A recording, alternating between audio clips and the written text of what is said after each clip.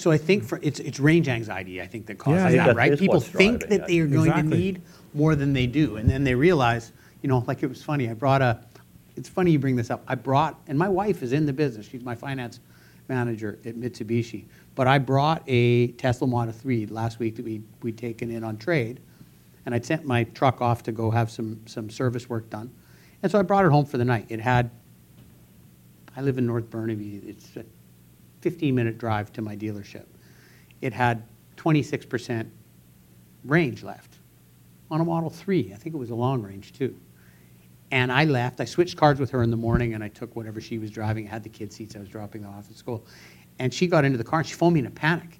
It's only 26% battery capacity left, and what am I going to do? And I thought, well, 26% battery capacity is going to get you about 100 kilometers. You got to drive 10, right? Where are you going? Think of it as a quarter tank. And if it was a quarter tank, she wouldn't be worried about it. No, certainly not to get to our store. So it's a little, we deal with this every day. We're in the business. You guys are around vehicles and the aftermarket.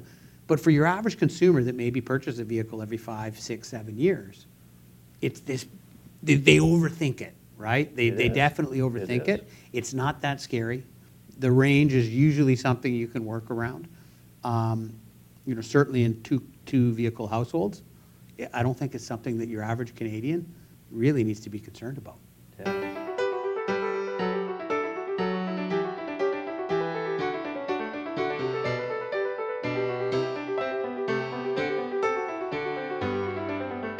Welcome to EV Friendly. I'm Ken Hendricks, I'm Renee Young. and this is the podcast for you if you're looking for engaging conversations about electric vehicles. Today on the podcast, we'll be speaking with Naren McKenna. Naren is the owner of Company of Cars, a pre-owned dealership in Burnaby. He's also a managing partner with Vancouver Mitsubishi. Naren also serves on the board of directors of the Vancouver Sales Authority, the Automotive Retailers Association, and the Automotive Retailers Foundation. Naren, welcome to the podcast. Thank you very much for having me. Yeah. Why don't we begin? Why don't you start telling us, how did you get into the automotive business? Oh, geez. I mean, that's a long story. I got into cars when I was about 17 years old. I was, discovered that I could sell them out of my driveway and make a couple of bucks.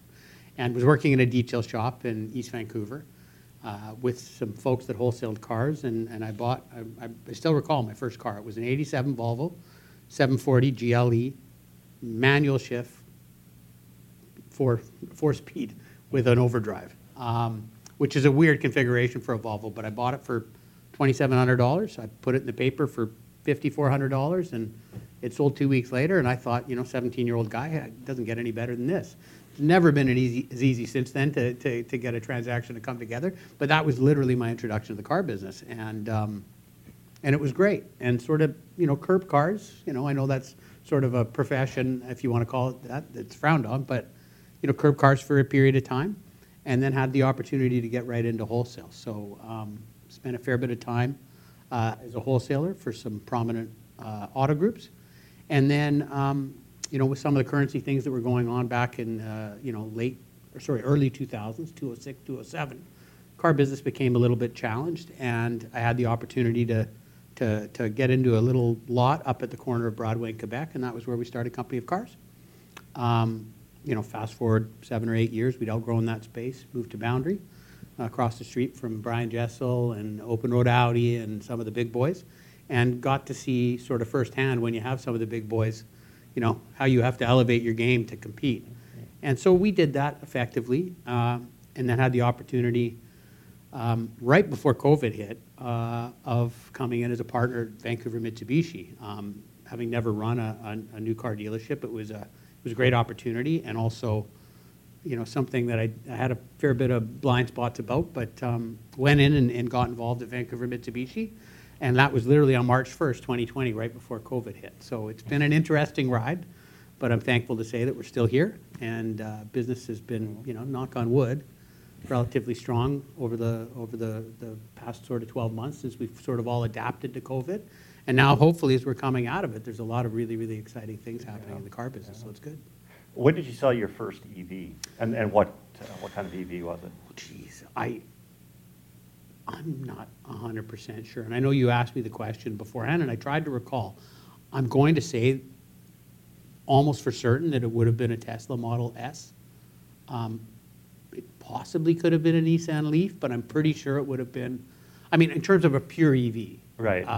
probably a Model S, because we were selling them, relatively early into their production. I think the first production S's were sort of 2013, so Yeah. we would have been selling them in fairly short order after that, maybe 15. We were doing some financing for Tesla when they entered into the space. A lot of dealers were.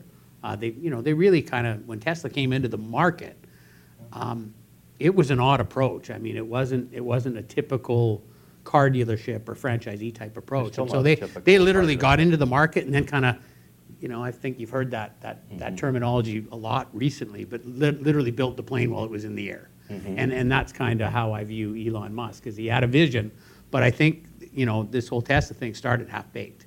And he's really just rolled with it and turned things that normal car dealerships or car manufacturers would see as a weakness or something that's working against them, and he's made them into positives. So he's really an innovator. Yeah. Yeah, he's probably in the right place in the right time kind of thing, Yeah, too. a little bit of that, a little bit of Yeah. luck, but I Yeah. mean, I think there's a fair bit of good management going on there too. Yeah, no doubt. So in terms of new EVs, we've been hearing a lot in the media now about, for quite a while, about the manufacturers. A lot of them are really converting their production lines into the production of EVs more and more. Some have committed to being 100% EVs out of the production line by maybe even the end of this decade. Some are more aggressive than others. So where do you see this going as far as the migration to EVs, the availability of them, and also tell us about the one about, the Outlander PHEV. The Outlander PHEV, yeah. So wow, that's a lot of questions, Renee. And so, backtrack me a Buckle little up, bit, it gets because worse. there's also a lot of external factors going on right now that are influencing EV production, all production. I think the public, most people are aware of the semiconductor issues that we're having that are causing massive disruption to supply chain for anybody manufacturing anything with a computer chip. And if, cars, as you know, have hundreds of computer chips, thousands in some cases. So EV production in particular has taken a bit of a hit. I mean, we know, our major competitor for our plug-in hybrid SUV, the PHEV, is like the RAV4 Prime. Well, that vehicle is back ordered. I mean, I don't think they're even taking orders on that vehicle anymore. So I think the real challenge with EVs and EV production, I know that manufacturers are committed to making sure that they have a model to satisfy demand, but I don't know if the production is going to be there to support it. So that's really the big challenge right now that I see from a manufacturing perspective, is actually building the cars to satisfy demand. In British Columbia's market, where the government has been great at trying to create reasons and incentives to purchase EVs, you're seeing huge uptick and even ourselves, where we have a plug-in gas electric hybrid vehicle. So it's working with an ICE motor and also a battery. Most of our customers that are currently in these are looking at either our new PHEV, which is coming, which has double the range, or they're looking at going to full electric. So there's also that aspect where people that are getting in kind of in a situation where they're in a plug-in hybrid are really feeling like, okay, now that I'm kind of familiar with what this is, I want to get in full tilt. So it's definitely the way of the future. It's superior technology. The cars are developing much more quickly than the internal combustion engine. So you're seeing those performance upgrades. You're seeing, that development happen at a much more rapid rate than I would say you're seeing it. We're trying to get that last 10% out of an internal combustion engine, right? So you turbocharge it or supercharge it or whatever it is, and then you're constantly battling fuel prices at the same time, which just don't seem to be going anywhere but up. So in terms of future and future design, the design of an EV itself, I mean, it alters the driving experience. But for instance, because it doesn't have an engine, doesn't have a transmission, it also allows for more room. So that in itself can alter the design. Using, say, the Tesla Cybertruck as an example, are we going to see, is EVs going to give way to some radically new vehicle designs? Or do you think is it just going to follow the same design trajectory as a gas-powered engine? Only instead of powered by gas, it's going to be powered by electricity. I mean, if I had to speculate, I would anticipate that it's definitely going to influence design, for sure, right? Because you don't have these awkward things like transmissions and motors that you need to, or engines, I guess, that you need to get around, right? And the idea that you can distribute batteries. I mean, even one of these electric vehicle motorbike manufacturers that's coming onto market locally here. The name is escaping me They right just now. opened up in Surrey, I think. Correct, yeah. So their design for that bike, the battery packs and everything are actually integrated into the frame of the vehicle. So they've integrated their battery and supply, from my understanding, into the actual structure of the vehicle. So I mean, you can envision that similar things are going to be happening with cars. I mean, currently, they're putting them in the floorboards or whatever, but really, depending on how you envision that design, you can put them anywhere, right? Yeah. So I would see it as having some impact for sure. So you touched on the demand and the supply, and the difficulty getting stock and all that right now, or inventory affected by the supply chain. Do you see more of your customers coming in already interested in EVs? Definitely. You do? Yeah, definitely. So there is an actual swing happening in the actual consumer's mind. 80 to 90% of consumers are in some stage of considering an EV, be it a plug-in hybrid with gas because there's some sort of range anxiety, or they've got one internal combustion engine vehicle in the household and now they're ready to look at something like a plug-in hybrid or a full EV. We're seeing a lot of that where a household will have one of each. And then what we're seeing is the ones where they have one of each. I mean, I recently, a few years ago, sold a Nissan Pathfinder to some close friends of mine. His other vehicle was almost at end of life. He drove that into the ground. He purchased a Tesla Model Y. Then we were at a charity event on the weekend, on Saturday, and he approached me, my friend Chris, and he said, Naren, I'm really thinking now with the Pathfinder, which is only a couple years old, when I factor in gas and so on and so forth or whatever, maybe I'm better at looking at something like a plug-in hybrid vehicle that kind of satisfies the concerns if you want to do a big long road trip or go, because let's face it, places like British Columbia, Canada are vast, right? So if you want to take that trip, you still have that cushion, I guess, of knowing that you have an internal combustion engine, but all of the great stuff that you get with full electric, plug-in electric range, right? So in terms of the stress on the supply chain, obviously new, but there's also stress on the used supply as Tremendous. well, considerably. So picking up on that thought, an EV requires far less maintenance. Typically. Typically for the most part. So it's fair to say, I think, that there's less that I think differentiates a used vehicle from a new one when you're considering purchasing a new vehicle. I mean, one of the reasons for opting for new, especially if you've had your vehicle now for 5 or even 8 years, was reliability. Well, it's getting older, it's going to enter into the maintenance stage. So I mean, outside of the, hey, I just want the new latest model and design, if I'm relatively safe with a 5 or an 8-year-old in terms of its reliability or its maintenance, do you think that can cause people to hang on to their vehicles longer? You need people coming back in, trading in their used vehicles, and assuming, well, maybe they just want to upgrade into the latest model, but they also want reliability. They want it because it's covered under warranty. But it's just because of the nature of EVs that there's less components, there's less things that can go wrong. There's not as much that differentiates that used one from the new then, other than style. That's interesting you touch on that because, traditional car sales, we're conditioned to believe that age and mileage are going to be the biggest, in history, accident disclosures, things like that, are going to be the biggest indicator of value. Well, with EVs, it's not, and Tesla really led that charge, right? Where don't worry about the mileage on the vehicle, it's all about the battery because it's a computer, right? So I think there is some sense of that for EV buyers, that they're a bit different from an internal combustion engine in terms of age and mileage and some of the things that we currently assign value to for an internal combustion engine vehicle. So it's a different calculation. And I don't know why that is, because I mean, you know, wear and tear I would think would be wear and tear. But to your point, there are, you know, thousands less components to go wrong. There's really a lot less to worry about with an EV, and certainly the maintenance side of it is going to be quite a bit less. Yeah. Right. What do you? Yeah, well, people are just, they're holding on to their vehicles for longer. I think there's apprehension in the marketplace right now because people feel like they're not going to be able to get what they want if they go in. You know, the media has done a great job of educating consumers about what's going on, so people are sort of aware.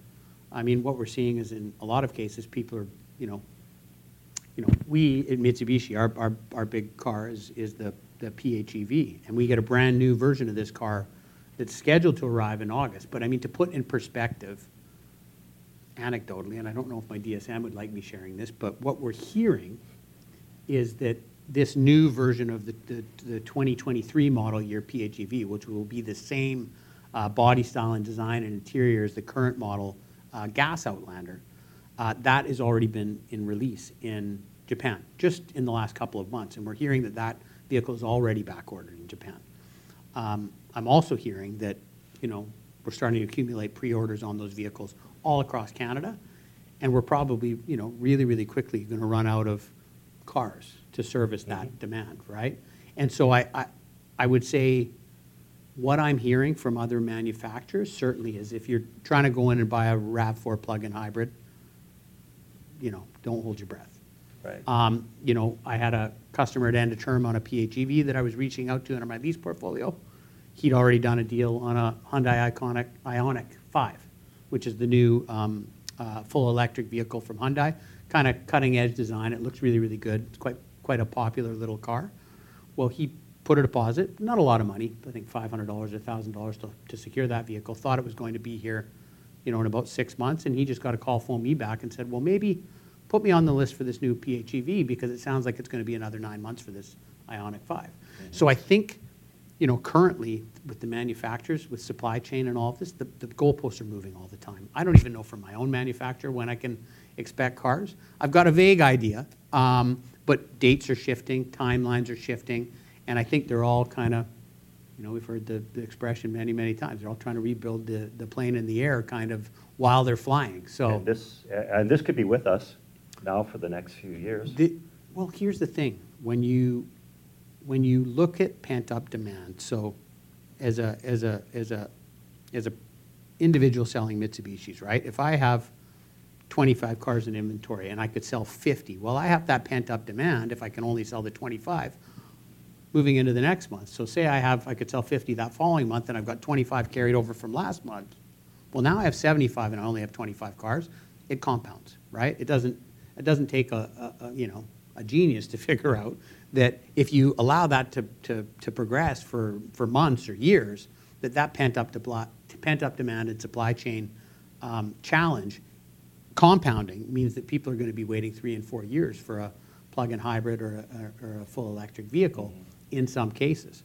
You know, a year and a half ago when you went to Tesla to buy a Model 3, it was there in 2 weeks, right? If you go to their website right now, you're going to be 8 months or 9 months. So they're encountering the same kind of supply chain challenges, I think, that every manufacturer is encountering. They're just able to pivot and adapt. I mean, they've been raising their prices and moving them around to deal with the effects of inflation. I mean, there's so many things going on right now. Oh, yeah. It's such a complicated. Oh, and I've heard of people putting deposits down on multiple vehicles. 100%. Just whichever comes in first. Whichever comes in. Whichever comes in. So it's an unusual time. I mean, in 25 years in the car business, I've never encountered anything even remotely like what's going on. And it's not completely isolated to EVs, but I think it's accentuated when it comes to EVs and plug-in hybrids because that's, you know, and now with the conflict in Ukraine and Russia and gas prices and all, it's becoming more and more. Yeah. I mean, you know, we're seeing what are gas prices today for premium? They're $2.40 or something ridiculous, Something like right? that, yeah. So for regular, I think it was, or it went back up. you know, it's becoming prohibitively expensive to drive around an internal combustion engine, and it's not going to get any better. Yeah, absolutely. Right? For I think everybody, we've had enough experience with this now that we know that this is just, you know, for the future, gas prices just continue to do what they do. It is, and people are becoming much more aware of EVs and their potential.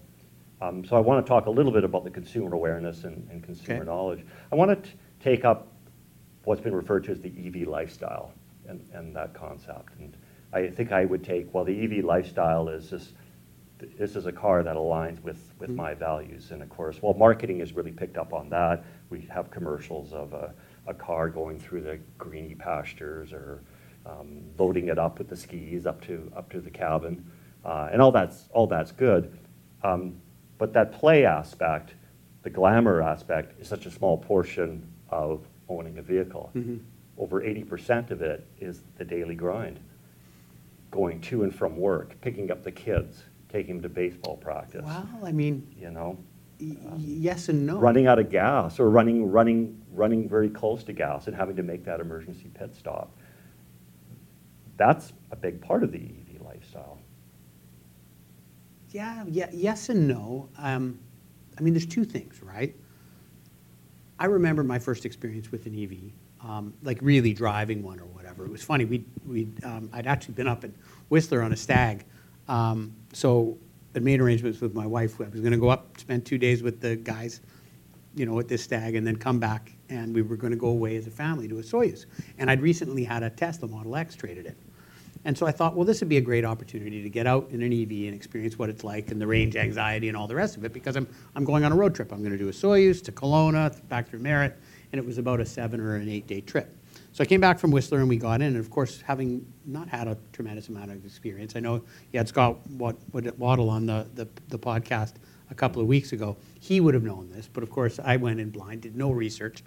My wife brought it home from the dealership. She plugged it in at the wall socket. And I came back from Whistler, rendezvoused with her, feeling a little worse for wear, and jumped into the Model X, and off we went to Hope. She drove. I had a little nap in the side of the car, and I woke up to the thing blaring and telling me that I was going to run out of range before I got to Hope. And, that was my first experience with range anxiety and what that looks like. And I mean, I was, I woken up, and the car is telling you you're not going to make it, right? Thankfully, that wasn't the case. It starts to turn off systems and do all sorts of things. But we made it in to Hope, to the supercharger station, and took the kids into the Dairy Queen, had a couple of ice creams, and came back out, and the car had 400 kilometers, and it was ready to go. And I mean, it was great. And so after that initial range anxiety, understanding what I had, the value, the liberation that you felt at not having to visit a gas station for the entire remainder of that road trip. We went to a Soyuz. There was plugins and things and we didn't have to go on a big trip from there. I stayed there for 4 or 5 days and golfed and did all the stuff that you do in a Soyuz. And then we literally went all the way to Kelowna. I didn't even hit the supercharger station in Kelowna. And then off to Merritt and plugged in again, went into the Boston Pizza or whatever they have, another supercharger station there. And again, you're ready to go. And so that was actually tremendously liberating. Once you get over it and you understand how that EV is going to behave in cold weather or going up and down on hills or regenerative braking, and you kind of get a feel for the vehicle, it's actually a tremendously liberating. I hate going to the gas station, don't you? I mean, who likes going to the gas station, right? And then, I know you're paying for the electricity that you plug in and you pull out of the wall, but at least you're not seeing it tick there in front of you, with the, Yeah. it's so for me personally, driving around in an EV, if I had to drive around in one vehicle every day, it would be an EV for sure, or a plug-in hybrid. You're talking about understanding. That segues nicely into the next question, and that has to do with the information and misinformation that is being thrown around out there. You've got the so-called people that are self-proclaimed experts that are Well, they're everywhere now, chiming aren't in. they? Oh yes, yeah. It doesn't matter what. Yeah, Social media. pick your subject. But so yeah. I mean, we've got we've talked about the different consumer types and all that. Do you think that there's a shift in the consumer awareness in this matter? Like, I think there is. Certainly there is. I mean, well, first off, not everybody buys an EV because they're pragmatic and practical. I mean, I just sold a Porsche Taycan Turbo S last week. There's nothing practical or pragmatic about paying $200,000 for a car that goes 0 to 100 in 2.9 seconds. Buying into a lifestyle. But in a different lifestyle. So, Yeah, you know, different you've lifestyle. got that family that's maybe trying to save a little. And then you've got people that really, from a pure performance perspective, understand and recognize that that EV is actually a superior performing vehicle, certainly from an acceleration standpoint than your internal combustion engine generally, right?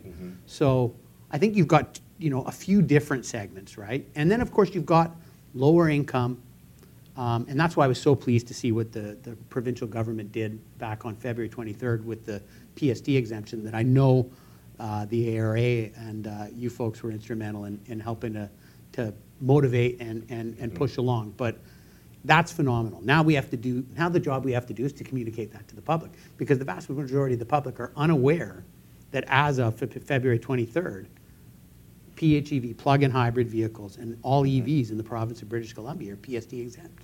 Including that's used. Including And that's on used. top of any other Well, and incentives this that is may be this is available. how we're going to drive lower income people and people that maybe can't afford the $50,000, $60,000, $70,000 spend on a brand new EV. This is how they're going to get in, right? And this is how they're going to familiarize themselves, right? Be it a plug-in hybrid or an EV. So I mean that is huge. The big challenge now is getting that word out there, because I think the government did it, but really didn't do much to promote it or educate people other than the dealers that they'd done it. No, and you have to get the people on your lot first to begin with. Correct. I think we assume because, well, we live it, well, we know Everybody it. will know. Everybody knows it. No. But that's just not, that's People not the case. should, good example is that Taycan Turbo S, right? If you look at that vehicle, that car, the moment they made that decision, was $45,000 cheaper, because of course it's ultra luxury tax applicable. So whereas we might have 12% on a vehicle $55,000 and under, on that vehicle there, you're getting into a 26% tax bracket between GST and luxury tax on that vehicle. So it's a huge, huge incentive that the government's provided. I know they're not trying to incentivize $200,000 vehicles. They're trying to make it affordable for everybody, but they're also trying to promote adoption of the technology, right? So that starts at all income levels. And so I thought that was a really great start.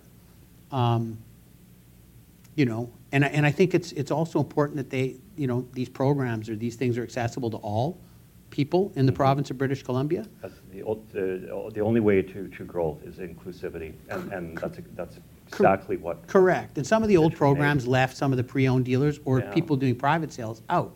This strategy encompasses everybody, so I think it's a much better. It was, and trickle down wasn't going to work. No. The idea is, yeah, well, we're going to incent the top, and it's just going to trickle out and find its way down to the bottom. Well, that strategy was never going to work, or not as Not as- fast not as getting fast. Not to 2035. That's for sure. No, I completely agree. And so, and speaking of getting the message out and consumer awareness, a lot of people are held back by the big sticker price, the initial sticker price. Well, there was an interesting report that has just been produced by Clean Energy Canada and was produced through the Simon Fraser University Research. And so what they've calculated is the cost of ownership is less over a certain period of time than for an EV than purchasing I'm sure it is. gas. Yeah, even though the initial sticker price is a lot higher. So it's an interesting study, and we posted it now on the EV Friendly Facebook, and you can read it. They've taken several models, and then they compared it basically the like kind of their gas counterpart. And they assumed about a 20,000 kilometers per year, which is about right. And they went out about 8 years is all. And they factored in gas versus electricity cost, maintenance, depreciation. They factored all this in. And basically what they conclude is that after 8 years, you're probably going to spend 26% less after all is said and done. Now, I thought about it, and I thought, well, that's true, and that makes a lot of sense. But at the same time, well, 8 years is a pretty relatively safe time in a vehicle that's still under warranty. So if you're buying new and you're going to take that for 8 years, well, you've definitely saved 26, 28%, assuming you go back now and buy a new one. Will that still hold true if I'm buying that 8-year-old vehicle and plan to keep it to 13 years old or 15? Because now I'm entering, what stage am I entering into now with that vehicle? Well, it may be more true. right?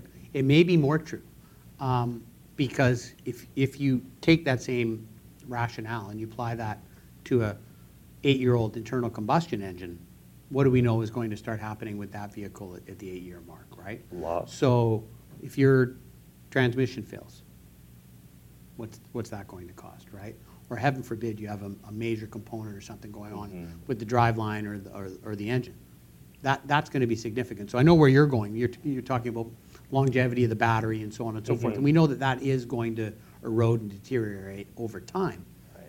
But it's unlikely that your battery is just going to fail, right? That's going to be more of a gradual thing. And depending on what somebody's use, I mean, some people don't need their vehicle to go 400 or 500 kilometers on a charge, right?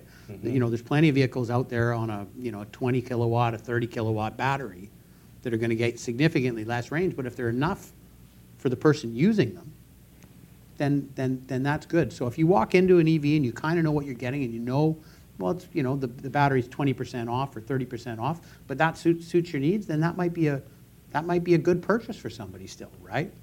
At least that's my thought process. I mean, time will tell, I guess, right? We haven't really gotten to the stage where we're seeing all-out failures of batteries in full electric vehicles yet. Like, I know I've heard of some Teslas being done under warranty because they've deteriorated or whatever, but typically those vehicles are all still holding up for the most part. When we're just hearing the horror stories, Tesla battery taken to the Tesla service station, bill is $22,000.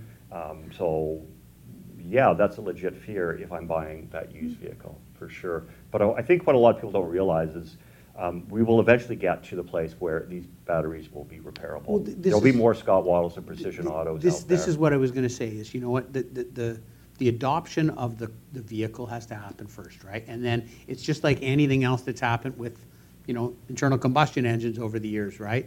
We didn't just all of a sudden have hundreds of gas stations on every corner. We didn't have repair shops. These services and these vendors and these people will come in to fill that void.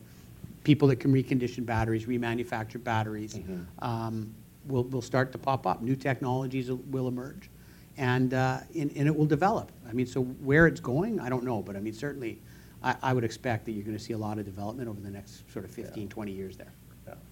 So in terms of the service department side of the business, we see a lot of an evolution taking place there with, in an answer to the advances in automotive technology, particularly with EVs. For example, with Tesla, we see they have a mobile service that they offer. There's an app that a customer can download. It can do remote diagnostics, a lot of things like that.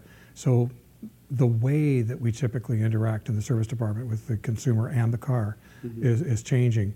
Do you see that is going to also require dealerships to adjust their business models accordingly? Well, it's interesting that you bring up Tesla's service model because, and I think I alluded to that at the beginning of the podcast, was Tesla has done a remarkable job of taking a weakness and making it look like a strength. So you don't have rooftops, you don't have dealerships, you don't have people to service your car. We'll send people out to you. Well, really, you're masking the fact that you don't have a service center that you can take your vehicle into, right? And this is not that long ago. I know they've started to adopt more of a traditional dealership model and started to open up some stores. But I mean, as recently as 9 months ago, I had the Tesla repairman at my showroom, and they literally had a car in pieces in my showroom, repairing it right in the showroom. And so I don't think that's an ideal for a dealership. I don't think it's an ideal for a consumer necessarily either. I mean, sure, it's great that they can do over the waves, over Wi-Fi software updates, and certainly that is the future of cars, vehicles in general. I mean, you alluded to their app or discussed their app. We have a similar app for PHEV that will tell you all sorts. I mean, that little car is so smart. That app will tell you all sorts of stuff, and you can start it up and pre-warm it while it's plugged in and do all sorts of things. It can do some diagnosis and look at range and give you all sorts of stats on what your driving is and what kind of efficiency you're getting. So I think that's, I mean, every manufacturer is going to be looking at tethering the car's computer to some sort of an app interface and keys and That's definitely the way it's all headed. Yeah. But where mobile service and that type of thing is concerned, I don't see that really catching on the same way. Certainly EVs are going to require less traditional maintenance, but brakes, tires, steering components, and then when something does break, I mean, there's a tremendous amount of technology happening other than the internal combustion engine in those vehicles. Those things will still need to be repaired at a proper repair Well, facility. but the dealership model traditionally has relied quite a bit on the profits On- made in on the the parts and profit, labor yeah. from the service department. So, if there is less maintenance, is that going to cause an issue where that traditional source of revenue may be shrinking, or will it? Well, yes and no. I mean, I'll give you a good example. I had a Maserati Levante, late model, 2017, only 22,000 kilometers on it. I had a customer on an overnight test drive. This is 3 months ago. Went to go to pull onto the highway, and the thing just stopped. He pulled over. We called roadside assistance, had it towed in. My service department phoned me and said this engine is seized. So I said, how is that possible? It's only 22,000 kilometers. It was just in at Maserati. So I phoned the Maserati Ferrari dealer and explained to him what was happening, sent it over there. We had it diagnosed by them. I asked Justin, their service advisor, to send me over an estimate on what that was going to cost to repair. It was $48,000 for that Maserati motor. Now, if you take it to that dealer to have it repaired, certainly under warranty, had it been, it was a couple of months outside of warranty, unfortunately. But, if it was in warranty, they're not going to go in and try to diagnose what's going on with your motor. They're going to replace it. So I would say that that's akin or more expensive to replacing, say, a battery pack or something that would be like a major component in an EV. So, from that side of it, I don't know that from a profitability perspective, a dealer, and again, I don't know what their margins are on parts or whatever, I don't know that the profitability of changing out a battery pack in a EV versus changing out the motor, that there's any difference for a dealer, or that it would be a huge difference. And I would say the bread and butter of most service departments really is that traditional maintenance. And things like oil changes are lost leaders. I mean, we don't make money on oil changes and things like that we consider to be typical maintenance. A little bit on filters and some of the things that you're required, but brakes are still going to be required, tires are still going to be required. Things are going to break, and we're going to have to fix them. It brings the customers back Yeah, in, though, which is yeah. also important. Well, yeah. I mean, at a certain point, you rely on that service department because every customer, of course, is going to be different, but a lot of them are like, I don't want to spend $3,000 on a service bill at this point. I'd rather just get into a new vehicle and carry on. Now, the innovation is not just going to be in the service. It can also be on the sales side. Now, you alluded to Tesla as the master of at least putting a spin on the fact that they don't have many franchise dealerships around, which hence the mobile. On the sales side, though, it can make sense because the more people switch to online sales of vehicles, they can buy a vehicle, they can finance their vehicle, they can do everything. That actually limits the need to have multiple franchises, doesn't it? Because they can buy a vehicle online and it can be delivered anywhere. Oh, absolutely. And I mean, I believe other manufacturers are experimenting with that model in Europe right now.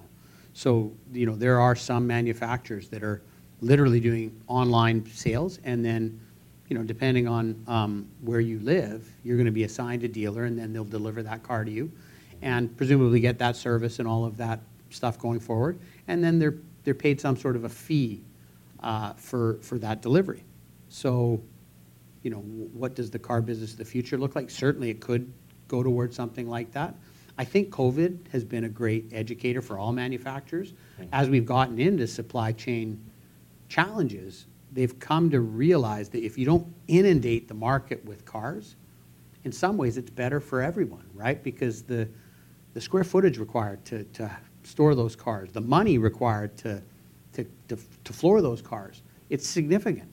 And so, I'm hearing rumors of like Toyota going to like a just-in-time type model, where people literally order their car and it shows up a couple of weeks later and they come in and they take delivery.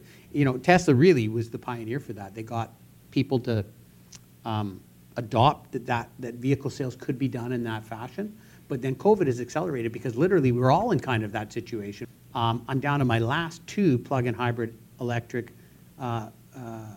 PHEVs, and I won't see any more until August, right? So I mean, what are we? We're beginning of April, May, June, July, and that's our best seller. Yeah. So, you know, I think that is probably the way the market is going to go. I think it's better for everybody. And it's more transparency, I think, for the consumer. I mean, certainly at our store, we're shifting towards digital retailing. So a customer goes to Vancouver Mitsubishi. That customer can log in, see exactly what I have in inventory or incoming or pre-order, and they can break down, customize, add in warranty products, protection products, accessories, whatever they want to put on that car, customize their term, and build exactly a deal. And they can literally come into my store and say, "This is my deal. I want this car. I want to order it, or it's in inventory, or whatever." And I just sign, and that's it. So let's put your used car hat on for a Okay. minute. How can the independents follow this model? Or can they even, both on the service and on the sales model that we discussed, can they capitalize on this even if it's on a small scale? Or Capitalize on EVs. they'll capitalize on the changing service models and the changing sales models? Or are they going to continue to operate as they kind of always have? I think you're always going to find, dealers all operate differently. As I've, 25 years in the car business, I've learned that there's a million different ways to do this business, and they're all different. And one is not necessarily, I mean, the one that's right, I guess, is the one that leads to the happiest customer and the most volume sales, right? Like that's kind of what we're all shooting for, right? We want to have the happiest customer, repeat referral business, and obviously have our volume there where the manufacturer wants to see it. Where pre-owned is concerned, I see it naturally. Obviously it's going to naturally trickle down into that segment of the business. I'm currently aware that there are pre-owned dealers that are fixed price. There are pre-owned dealers that are, you look at Julian Sale, motorized. Julian Yeah. Sale over at Motorized. I mean, Yeah. completely, that's all he does over on the island. So, there are pre-owned dealers. And I've recently had discussions on the company of cars side with some of my folks. If I was a young person getting into the car business, pre-owned or new, I would be making sure that I'm injecting myself into that EV specialist zone. And I would be trying to carve that out as my area. Like if I was a young broker or somebody trying to develop a business model, I would be focusing on Tesla. I would be focusing, because the folks that are into that technology can be almost fanatical about it, right? So the ability to really build support and enthusiasm around what you're doing is huge with EVs, because you have so many people that are really, really interested in it and really, really watching it. Like, I don't know if you guys are aware, but I'm members of all these, EV and Tesla groups on Facebook and stuff, and it's unbelievable the amount of chatter and talk. Like, these are very, very, very engaged customers. We see it every day on Yeah. EV-friendly Facebook and the YouTube channel. I'm not surprised. Yeah. Absolutely. So it's a really engaged segment of the car buying population that you have a window right now to capitalize on, because in 10 years' time, it's just all going to be EVs and plug-in hybrids for the most part anyway, right? So you've got a window right now to really inject yourself, if you, in pre-owned or new, and cut a personality or a segment where you are the specialist, right? So that segues nicely into the next question. We've talked about the level of awareness and knowledge in the consumer. What about for the salesperson? I just read an article that someone wrote the other day about their experience when they went to ask at a dealership about an EV, and the salesman basically told them, "You don't want to buy an EV. They're way too expensive and they're hard to get." And I couldn't help but think, okay, is that salesman? Well, is that what he really- translation, I don't have any.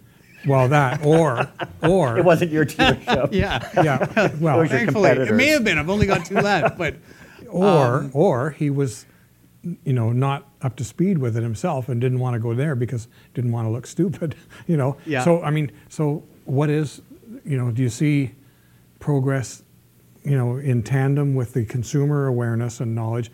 do you see the salespeople, are they also raising their level of awareness and understanding? My salespeople. More training needed? My salespeople are. I'm not sure what happens on other dealership sales floors, but Well, is training something worthwhile? 100%. Is it something? Is this whole thing new enough that it does require specialized training just to deal with the EV customer? Well, Renee, you know what I would say is that, and to some degree, that's always been the case. But I would say in most cases, that customer is coming in and they know more about certainly what else is on the market than our product advisors do. I hate to say that, but that's the reality because they're doing their research and there's such a huge amount of information that's available out there. So people are really, because it is a new technology, they're not, it's not like, well, I'm just getting another gas car. It's a whole new thing for them for the most part. And so folks are really going out and educating themselves on what the differences are. And in some cases, I think the salespeople and the folks that are actually selling this stuff need to elevate themselves. I think they will. But in most cases, I would say the consumer knows more than you do. I was going to say, is that the best sales model? Well, also, is the salesperson selling them based on whatever they seem to want, or is it maybe what the government is telling the public to do, or is it actually trying to get them into the car that's right for them? Because another article I another article I read said that a lot of people automatically think, well, I got to get the one with the biggest range and all that. Yeah. You alluded to this earlier. It doesn't necessarily mean that because people don't seem to realize, a lot of them don't realize that you can charge your vehicle while it's sitting idle overnight, and it'll meet 80 to 90% of your regular needs. It's only when you go on that long trip that you got to worry about, are there enough charging stations along the way? Correct. And you can plan accordingly. There's the Flow app and all that. You can say, okay, I can make it. This is where I got to be today to get to the next charging station. So, what are the salespeople doing? I totally agree. In the sense that I think a lot of people are overthinking it, right? Like you don't need 400 kilometers of range for most people, especially if you have we alluded to this earlier in the conversation, that if you have a secondary vehicle or a bigger SUV or something, and you have another car for commuting, maybe a spouse that works downtown, you live in the valley or something, but you're maybe only going 150 kilometers or 100 kilometers. You never need that extra range. It's silly to pay for it, probably, right? And unless you're talking about something like resale, because that costs more money. Correct. To buy that upscale model. Yeah. Are you ever going to recoup that? So I think it's range anxiety. I think that causes that, right? People think that they are going to need more than they do, and then they realize, like it was funny. It's funny you bring this up. And my wife is in the business. She's my finance manager at Mitsubishi. But I brought a Tesla Model 3 last week that we'd taken in on trade, and I'd sent my truck off to go have some service work done. And so I brought it home for the night. I live in North Burnaby. It's a 15-minute drive to my dealership. It had 26% range left on a Model 3. I think it was a long range too. And I left. I switched cars with her in the morning, and I took whatever she was driving. I had the kid seats. I was dropping them off at school. And she got into the car, and she phoned me in a panic. It's only 26% battery capacity left, and what am I going to do? And I thought, well, 26% battery capacity is going to get you about 100 kilometers. You got to drive 10, right? Where are you going? Think of it as a quarter tank. And if it was a quarter tank, she wouldn't be worried about it. No, certainly not to get to our store. So it's a little, we deal with this every day. We're in the business. You guys are around vehicles and the aftermarket. But for your average consumer that maybe purchases a vehicle every 5, 6, 7 years, it's this, they overthink it, right? They definitely overthink it. It's not that scary. The range is usually something you can work around. Certainly in two vehicle households, I don't think it's something that your average Canadian really needs to be concerned about. Yeah. So in BC, we are leaders in EV sales in North America. So the government, Energy and Mines, just released their 2021 report. So we've hit our 13% new vehicle sales target for 2021. So well positioned for the I think it's the 2025 or 26 target. And a recent study has just been conducted by Angus Reid, and it reports that about 80% of those that responded are considering an EV as their next vehicle. And 75%, though, of those respond support current government incentives and policies. Now, BC has, and you alluded earlier, has just recently came out with their PST exemption, which was very welcome news, and that's including on the new vehicle incentive they already have. The federal government has now committed, I think it's $1.7 billion over the next several years to their new vehicle incentives. But I guess my question for you, are the incentives working? Oh, I think so. Definitely. Definitely. I would look at Tesla as being the biggest example of that. But back when that vehicle was priced at $52,000, I believe, so you could go in and you could get a Tesla Model 3 Standard Range Plus, $52,000 stock, and they're no charge color, no charge interior, base wheels, those hubcap looking things. So not the best looking version of the car, but certainly all the technology, all the range for the most part. I mean, it's not a long range, but I mean, certainly more than enough range. All the tech, all the big screen and the gadgets, the performance, all of that. 52 less, I think it was 8 was the rebate. You could buy that car brand new for $44,000 or $45,000. I mean, that is unheard of value. Now, they've had to raise the prices, but even on our plug-in hybrid EV here, and this is our current model that we're run out of, or we're almost out of, that we're not going to see a replacement for until August. But this vehicle here qualifies for a $1,500 IZEV rebate.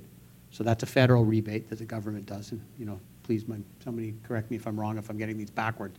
But the IZEV rebate is $1,500. You get that from the federal government. And it qualifies for an additional $2,500 rebate. So even that $4,000 rebate is a huge incentive for people purchasing this vehicle. You move that up to a full electric and the additional range and the bigger rebate, it gets as high as, I think, and you probably know better than me, Ken, but I believe it's about an $8,000 rebate total between the provincial rebate, the Clean Energy for BC rebate, and then the IZEV rebate gets up to $8,000. So that's a huge incentive, and it has to be the smart thing that they did about that is capping the value of the car. So you can't go in and buy a $200,000 Porsche and get a rebate. That it doesn't qualify, but it's there.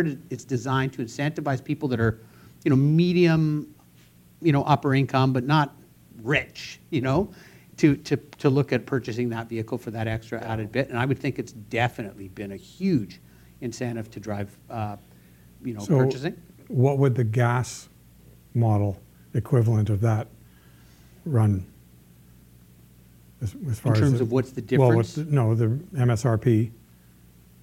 Oh, yeah. I mean, by the time you factor in the rebate, you get most of it back. You factor in a little bit of maintenance. That's where I was going. 100%. You take the rebate and the PST off of the electric version. British Columbia and Quebec have both done a phenomenal job of promoting that, and that's why, again, I don't know what Quebec's numbers look like, but I think if you were to look, Pretty close to they'd be BC, similar, slightly right? behind. So they've done a Yeah. good job.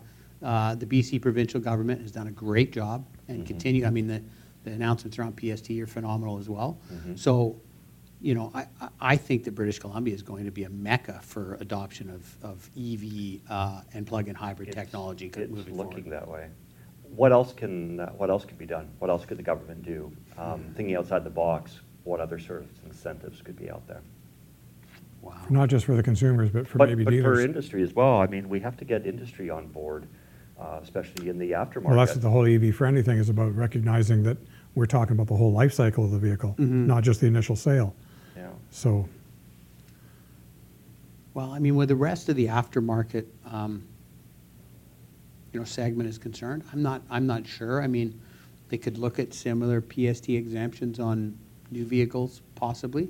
Like things like the CEV for BC or the IZEV, you know, they cap that for people as well, right? So the challenge with those types of programs, you get it once, and once you've done it, you can't use it again. Whereas things like PST exemptions on all electric vehicles, that just stays with the vehicle until, right. well, I think they capped it, I think it's 2027 that they're going to look at that program. The program runs till 2027. Again, yeah. and whether they extend it or, Right. or stop it. Right. You know, hopefully we don't have abuses of that program, you know, because that's the other thing that we know about, you know, folks is that you introduce these problems and you find, or introduce these programs and you find people that will find a way to game them or corrupt them or whatever. So I'm hoping that course. that's not the case. Yeah.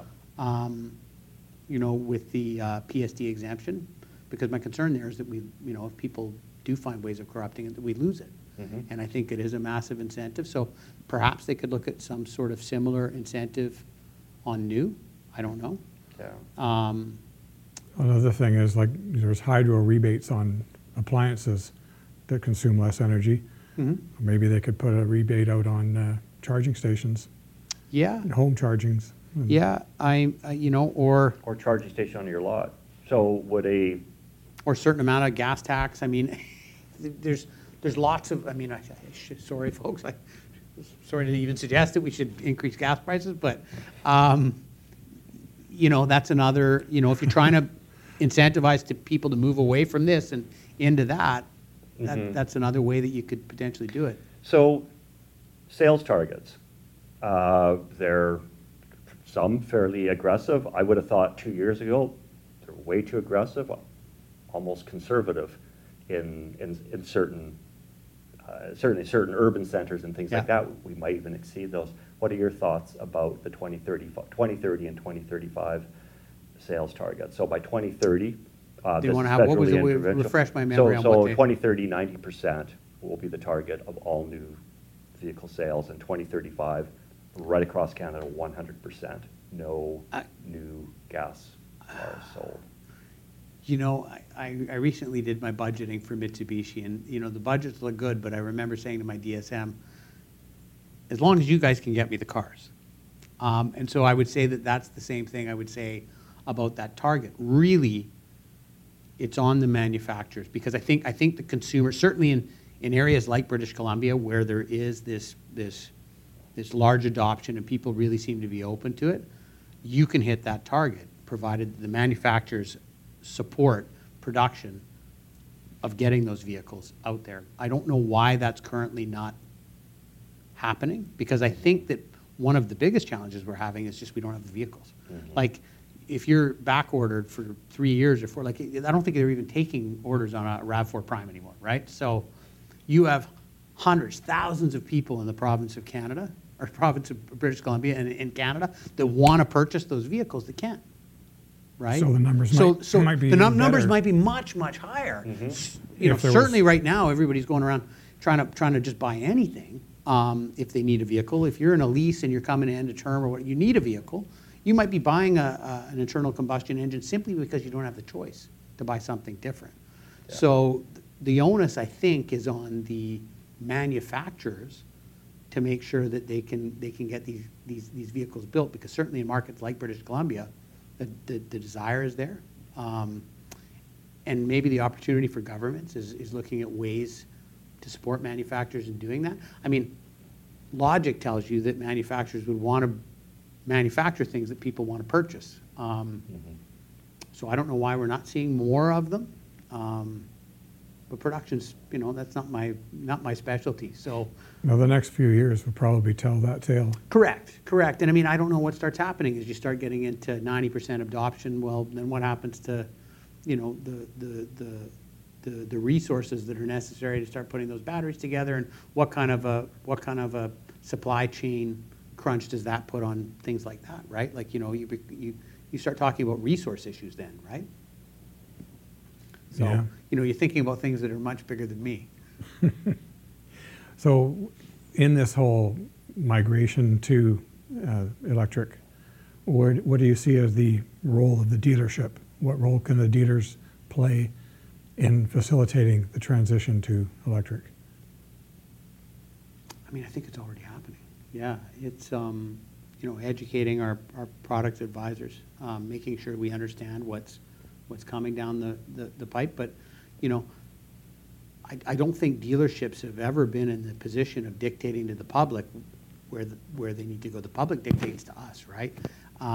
As much as I think that a lot of people might tell you differently when they walk into a car dealership, good car dealerships are the ones that are going to be around certainly 20 years from now, are listening to the customer first and then figuring out how to you're trying to figure out how to position yourself for where your consumer is going to be 4 or 5 years from now when they come back wanting to purchase a vehicle. And so, obviously that's going to be, plug-in hybrid and electric vehicle related. Mm-hmm. And so how are you going to be there when they arrive?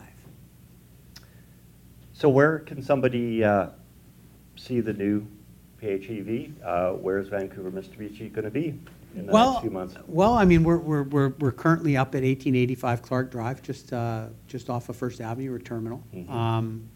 The new PHEV. In fact, it's interesting. I'd had a conversation with my rep, and we shot it all the way up the flagpole to Japan, trying to get a pre-release car. So we have the Formula E event, the race that's occurring in Vancouver over the July 1st long weekend coming up. It is, yeah. We will be there as well. Exactly. So I'd reach out to the organizers. Actually, I'd reach out to you first, Ken, to try to get some inroads there, and you put me on the right path.